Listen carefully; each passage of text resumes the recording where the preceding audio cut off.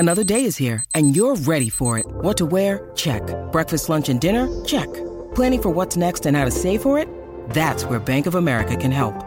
For your financial to-dos, Bank of America has experts ready to help get you closer to your goals.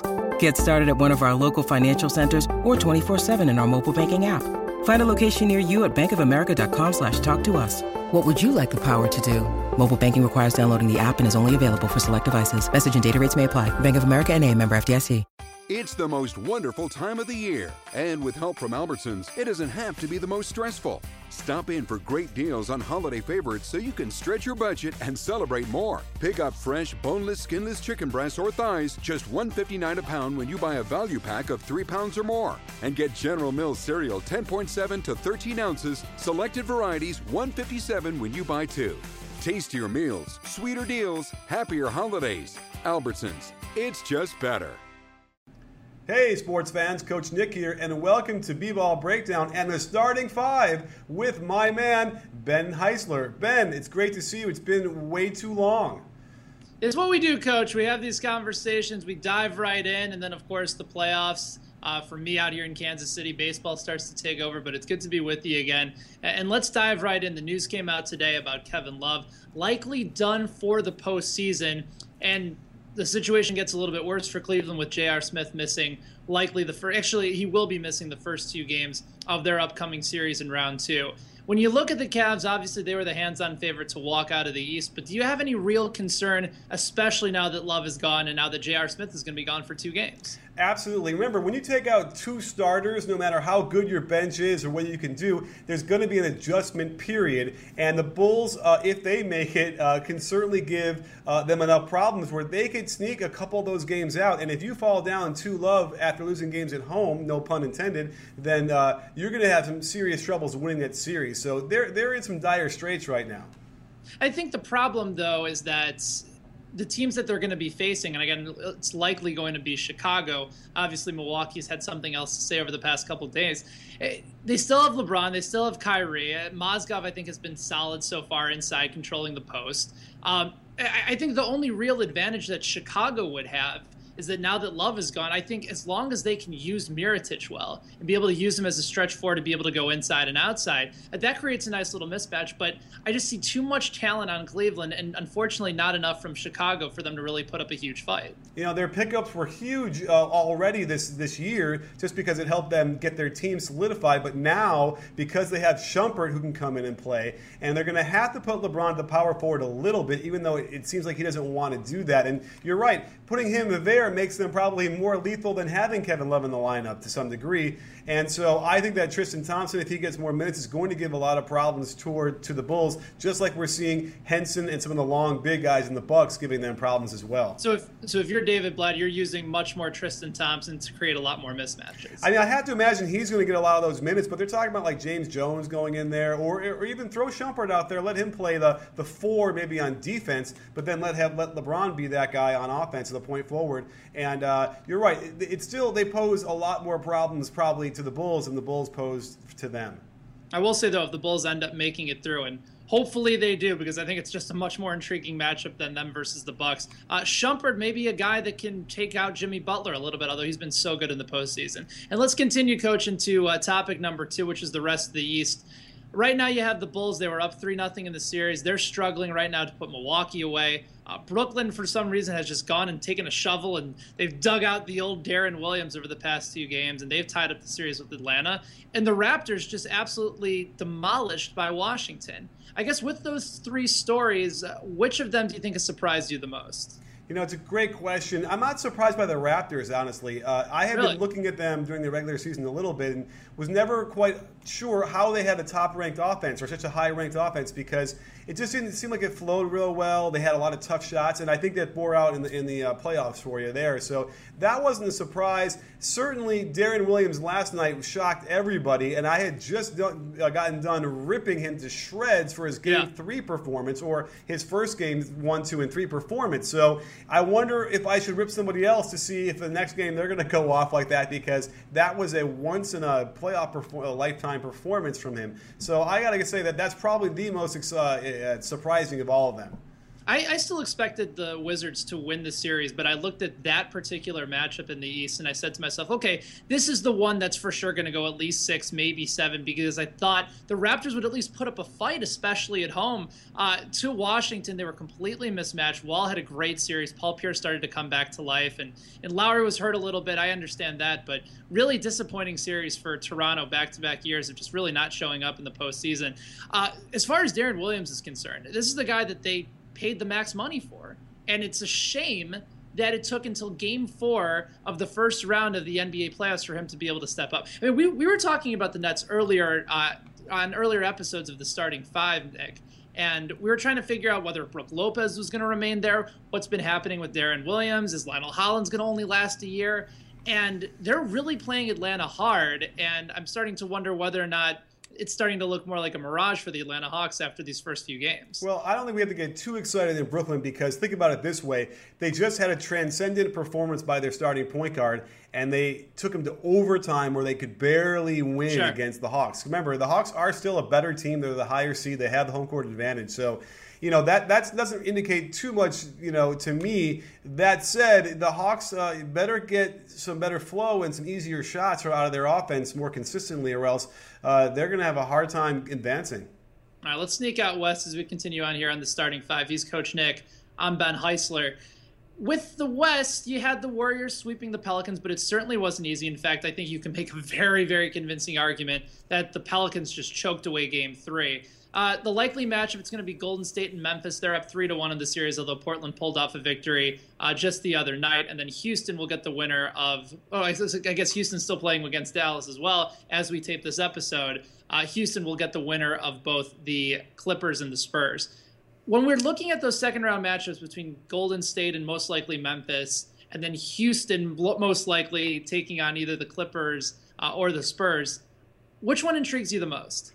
Well, I got to go a little bit farther than that, because I want to see Spurs and Warriors. And the only way to get that is if the Spurs advance and play the Rockets. So, there's my answer there. It's an interesting thing, because I think the Spurs have played better for longer stretches. Yeah. And even that game they lost a couple nights ago was strange, because they were playing very well, yet they couldn't get separation, which probably means that the Clippers are better than I'm giving them credit for.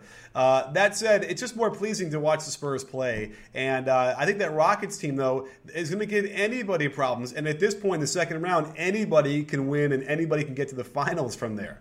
Yeah, I think particularly if you're looking for the Warriors and the Spurs for the opportunity to have control out in the West, that's certainly a very, very enticing matchup. I'm curious to see what the Grizzlies would likely do against Golden State, because I do think they'll slow them down. They're a very physical, very good defensive team. I think you might see one of those games maybe early on. They sneak a win from Golden State and take one out in the Bay Area before Golden State starts to put some of the pieces of the puzzle back together. I certainly think they'll try and slow them down a little bit. Well, I do like, really quick, Courtney Lee and Tony Allen to guard the Splash Brothers. But, of course, the hole in the lineup here, which I don't think is going to get filled for the rest of the playoffs, we haven't heard yet, is Mike Conley. Right. And it's a terrible, terrible thing that happened to him. It didn't even look like it was that serious when it happened live. And yet there he is with a broken, fractured bone in his face. So, the Grizzlies really have zero hope if they can't get him back. And I can't believe that after that procedure he had that he'd be back soon. Yeah, and hopefully maybe this guy's a complete warrior and he tries to grit it out at some point, but it certainly doesn't seem likely. Houston, LA would be really fun. Can we admit that? I mean, you're certainly going to get the better basketball from Houston and San Antonio, but just track meets every night. The amount of offensive ability between those two teams would be a lot of fun. But yeah, I think you're right. You get a chance to see Golden State and San Antonio to show down in the West. Be great. Although the only problem then is you have Haka Dwight versus Haka DeAndre, and some of those games, I swear, could devolve into some real trouble, which maybe would be good because it would finally get the league to change whatever rule they can change.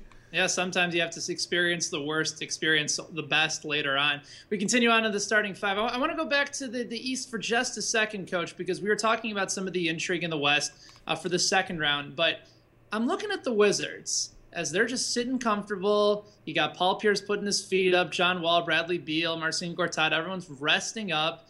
And I still think Atlanta's going to win between them and Brooklyn. I don't think that's going to be much of an issue anymore. But Let's take a look ahead maybe to that second round matchup if it is Atlanta and Washington. Could the Wizards perhaps be a prime candidate for a major upset here? Oh, I think so. I don't think that Jeff Teague is going to be able to handle John Wall very well the way John Wall has been playing. And they have a team, I guess you could argue, the classic built for the playoffs team, right? You got big guys that can handle the ball and pass and rebound and play tough defense. They got snipers and from the perimeter, and they've got experience with guys like Paul Pierce. They have a nice mixture, and of course, Randy Whitman's been getting pulled every which way on with criticism of the way he's been coaching. But you can't argue with the results in the first round there, and it could very well be what they get a little bit more confidence like they had built on from last year. And yes, they could certainly give the Hawks all they can handle and more. They're a remarkably streaky team, are they not? Think about how well they started off the season and then how bad they were for a consistent stretch during sort of that midpoint of the first half through the second half. Finally started to turn it together towards the end of the season. Then they've looked probably like the best playoff team, maybe with the exception of the Warriors that we've seen so far. They've just really taken care of business and played exceptionally well. And so if they continue to play this way against Atlanta, who has shown some vulnerability, I certainly think the Wizards are in a prime position to move on. Yeah, and their X factor is Bradley Beal, who was injured a little bit toward that middle of the second half of the year. And that's what also kind of they were missing a little extra firepower they have now, and he seems like he's at full strength. So that's it is a great matchup. There are some good individual matchups as well that will be intriguing. That could go 7 games easy. Who has to step up for Atlanta if it is Atlanta and Washington for them to take control of that series? I mean, I think Horford's going to have a much better series and really be a factor. He got into foul trouble the other night and wasn't much of a factor out there. Millsap isn't really that guy. I love him. He's great, but he's not that guy that's going to take over the game, nor should he have to be the way they play. But they're going to have to get some serious production out of Horford to compete. Wizards currently sitting at 12-1 to win the East. So if you feel like Cleveland is down, maybe Washington makes a run. There's a nice little bet for you. Well, by the way, really quickly there is Cleveland loses the first couple games because they're missing 2 starters. The Bulls take that series, and then they have to face the Wizards again like they got beat from last year. Now that's intriguing as well. Yeah, well, it depends whether or not you think Chicago is going to be able to do any damage. They got to beat Milwaukee first, which is something that I didn't think I'd be saying a couple of weeks or so ago. Final one for you, Coach, as we wrap up the starting 5. It's, of course, playoff time, which means that at some point there's going to be a strange rumor out there. And this one coming out from Bleacher Report, Kevin Ding says that the Lakers are very interested in Rajon Rondo, but they only see value in him, quote, at a certain low price. You see that marriage potentially working? You got Kobe, Byron Scott, and Rajon Rondo, and maybe if Kevin Love is in the mix, maybe they start to put some of these pieces back together? I don't know. I'm kind of down on Rondo now. In the past, I had been easy to be. I've been proclaiming him sort of the best point guard in the league, and so it's unknown, but probably more unlikely than likely that it would really work. I think also because there's an unknown about Kobe coming back and being as effective as he could be. So listen. I will say this: I think it's very unlikely that next year for the first game we're going to have those 3 players together on the same team. Who do you think is more likely to end up in LA between Kevin Love and Rajon Rondo? I think probably Rondo is more likely. Okay, yeah. I think it would be interesting. Maybe you can try and sign him on a 1-year deal, give him an opportunity to prove his worth again. Feels like if they think Kobe's going to be healthy come that season, they get a chance to play together, have more of a development with Julius Randle. And, the kids from Mizzou with Clarkson and Jabari Brown have looked pretty good, a lot better than what I anticipated watching them. Especially and that's also frustrating because Clarkson deserves to be the starting point guard. Let him learn on the job. Let him get experience. If you bring in a guy like Rondo or Dragic, he's just going to get relegated to the same thing 20 minutes a night. I like Jordan Clarkson. I think he's going to be a good player. Yeah, Clarkson has really exceeded my expectations in his first year in LA. But then again, when you get a lot of playing time, you get to learn on the job. It certainly helps out. And there you go, Coach. Another edition of a playoff version. Starting 5. Absolutely. Awesome stuff. Can't wait for the next one. And don't forget, sports fans, at B-Ball Breakdown, we're not a channel. We're a conversation. You in? You in, Ben? I'm always in, Coach. You know that. When you don't go to Geico.com, car insurance can be confusing. Like Swedish techno confusing. Bark, bark, meow, meow. Dance with me, purple cow. Bark, bark, meow, meow. Ooh, you lovely cow. Geico makes it easy. With 24/7 access, all you have to do is go to Geico.com and you could save money on car insurance. It just makes sense. Unlike, Dance with me, purple cow. I like your moves. It's the most wonderful time of the year, and with help from Albertsons, it doesn't have to be the most stressful. Stop in for great deals on holiday favorites so you can stretch your budget and celebrate more. Pick up fresh, boneless, skinless chicken breasts or thighs, just $1.59 a pound when you buy a value pack of 3 pounds or more. And get General Mills cereal 10.7 to 13 ounces, selected varieties $1.57 when you buy 2. Tastier meals, sweeter deals, happier holidays. Albertsons, it's just better.